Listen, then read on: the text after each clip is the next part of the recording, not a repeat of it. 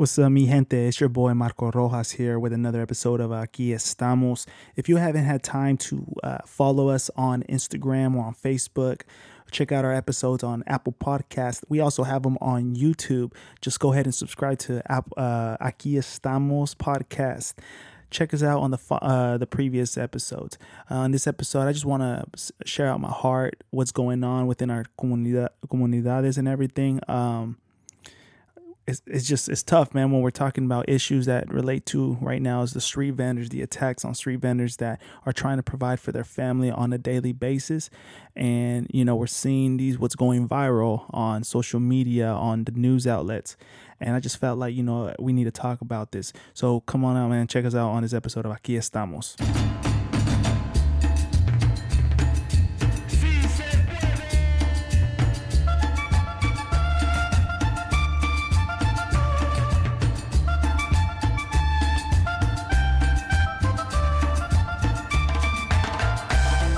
Estamos para que todos sepan.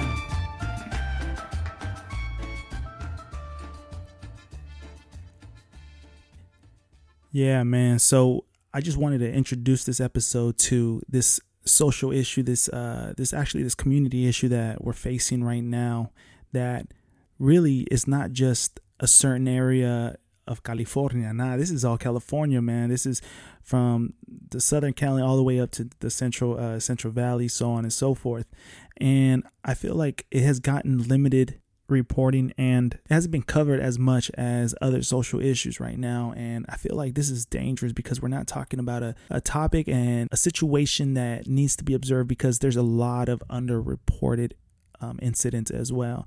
And like I said, these are the attacks on street vendors and in our own community. I just wanted us to think about this for a minute. Like, to everyone, first of all, I want to thank everyone that is taking the time to actually listen to today's episode. We're just the day before Easter, and Easter is like a holiday to nuestra gente, something that we enjoy to embrace and to spend time with our familias and all that. So I want us to really think about in our lifetimes, that we reflect and, we embrace the beauty of our family. But how many of us encountered a paletero or a street vendor that, during the summers or even in the spring, right? Like the hot weathers and, the cravings of churros or fruta or, raspados. Like these are the common treats that we have, and we know this by our own neighborhoods, our street vendors that are willing to sell these items. And yeah, I was just blown away, because first of all, my whole life has changed like drastically this past week. So my son has been born, my son was born on March 23rd. So man, everything has changed, but now it's got me to reflect on on things that I need to speak up on and utilize this platform that I have, but also how to teach my son how to carry out the right behaviors and the right way to go about, that's my job as a father. I've read some reports, but, I was hurt because I've used the time these past few days to really study and see what's going on, because this is an issue that it's sad because we don't take the time to actually reflect and see who is being affected, right? These communities it's not just only affecting the community, but it's affecting families as well. These street vendors that have families that require or need the benefit of the financial income that comes from these street vendors, whatever they're selling. And, when we see on the news how many families are affected because some get attacked, some get killed, which I do want to talk about today, is we need to reflect on how can we protect our street vendors? How do we protect nuestra gente? How do we protect and preserve our comunidades?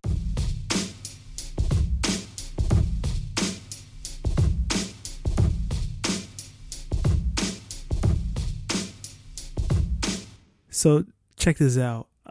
Before I start this, I want to just define what community means. Community in Spanish is comunidades. And community is a feeling of fellowship with others as a result of sharing common attitudes, interests, and goals. And so when we think of communities, we got to think of those that we all try to share common characteristics, but, the interest of familias and trying to preserve our family goals and trying to achieve the best we can so that we can give our family what we never technically had, or we're trying to give the best possibility of life that we can give to our families, right? And we want that to be reflected throughout our comunidades. But, it just feels like, man, it's been crazy lately, man. 2020 and 2021 has been crazy, right? We have this global pandemic that has put millions of people out of work. It has affected so many people today on physical, it's harmed them physically, right? Because the pandemic of COVID-19 has killed millions of people as well. Our communities, our Latino communities, are affected in high numbers and high rates, right?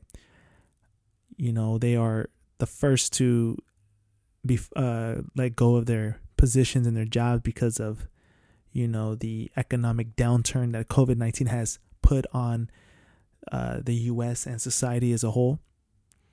So when we're seeing street vendors who are trying to preserve and make an income and make a living, it's a sad thing when we start seeing that,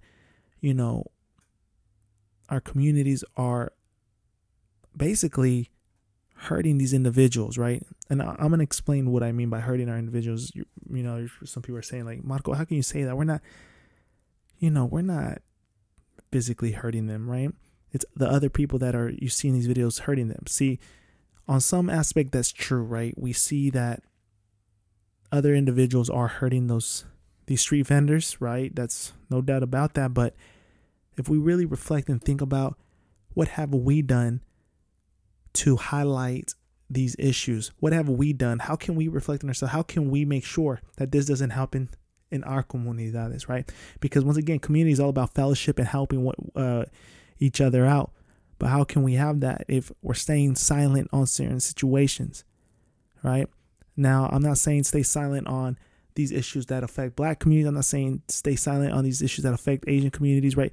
But right now, we're seeing the attack on street vendors, and, these families are being affected because they're just trying to make a life. They're trying to make a life here in the United States. They're trying to meet ends meet, right? They have bills to pay like anyone else. But how is it that, how can we protect them? And so we have to reflect and think ourselves, because if you're listening to this episode, I'm pretty sure you have came across or know someone that is a street vendor, a paletero man, to somebody that's selling flores or flowers on the street corner, right? How can we make sure that they're trying to make their ends meet and still be protected? Just on this year alone, man, we're seeing people being attacked already, 2020 as well. And it's not just, certain areas that you think, oh, well, this is the only place that is happening, man. It's going on across California. I was studying and trying to just really understand and research how has it impacted today. When you're hearing vendors getting shot and killed, now there is a situation that we have to reflect and think about. This is bigger than what we have reflected it to be. I came across an article the other day, and it basically says Fresno street vendors shot and killed. And the man, Lorenzo Perez, he was 45, right? The crazy thing about this, man, is check this story out. Fresno street vendor shot and killed. He has his some members of his family, his daughter, help out here and there, But on this particular Sunday, next to a daycare and a school ground, he was shot in the head and killed. Shot in the head and killed. And for us, we need to really think about, what type of individual can perceive these actions on a Sunday in an area where, whether people are there or not, how something so violent can take place. Yet I didn't know about this until I had to go physically research myself. Right. And so I encourage anyone right now listening in is, why don't you look in and see what's been going on, so that when you start seeing it on social media, you're not thinking, oh, another attack. Dang. No, you're actually seeing and how you can prepare and just advocate and do what you can to help protect those that are trying to make a living. Right. But yeah, man, Lorenzo Perez shot in the head and killed. And it wasn't until his action till now Fresno City's council member Luis Chavez is announcing a $5,000 reward for the individual that did it, so it can lead to an arrest, right? And because of these actions, now community organizers are stepping up and ready to help support whatever they can. You have individuals that have been affected as well, that has been robbed. And now because of the stories they've heard about Lorenzo Perez being shot, they don't even want to go back out because it's not worth it. And now some might say, well, why don't they go to the police? Let's just take a minute and pause for a minute and talk about what not only, and I know this might seem like, how did you connect these two together? It makes no sense, but this is what happens when Trump politics and conservative anti-immigrant politics have an effect on local issues, right? And let me explain where Angelita Rodriguez says, well, she is afraid to go to the police. Why is that? Because of being undocumented. She doesn't know how can that affect her long term, right? And so the idea that, well, why can't individuals just go out to the police? It's not that easy, because you're talking about a traumatic decision or a traumatic act that they need to do, because they don't know what the outcome can be, right? Due to being undocumented, now you have to stay silent even when you're being attacked. And this comes down to certain conservative or certain anti-immigrant politics that have affected local issues, right? This was, I live in Stockton, California. Fresno is 2 hours away, 2.5 hours away. So it's not far from home, Bakersfield the other day posted a video showing that of a street vendor trying to sell some flowers was being attacked. Community steps in, that's good, and try to protect the man. But once again, these attacks are not only violent, but they leave trauma to these individuals that are just trying to make ends meet.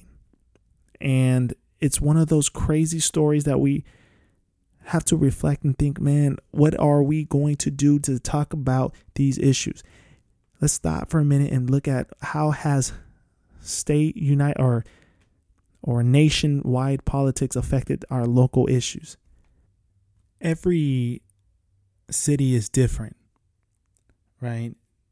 Every city has its own legislation and how they approach certain policies that relate to immigrants and so on and so forth. And I've talked about, immigration and immigrant policies in the previous episodes. If you haven't checked them out on Apple Podcasts or on YouTube, I definitely recommend going and checking it out. But, there's certain cities that, that aren't considered sanctuary cities and basically don't protect individuals that are undocumented from being searched and seized, or they're not protected from ICE agents per se. And so when you're looking at it on an angle from, once again, a woman who was attacked, robbed, and, has a visual image of who the person was, but is scared to go and report it because of her documentation status, we have to really reflect and think about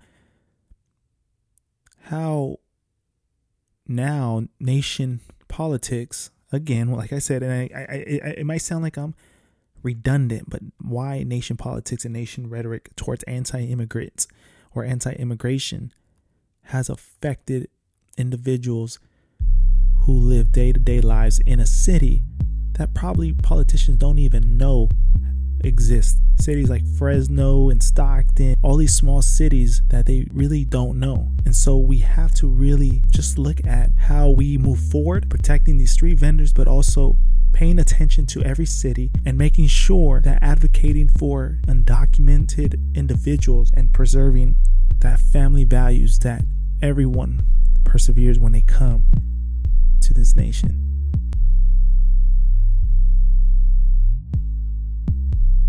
Yeah, I just want to thank everyone that took the time to listen to today's podcast. If you haven't had time to check us out on social media, you can follow us on Aquí Estamos Podcast on Instagram and on Facebook. And also you can subscribe on YouTube to watch and listen to the previous episodes of Aquí Estamos.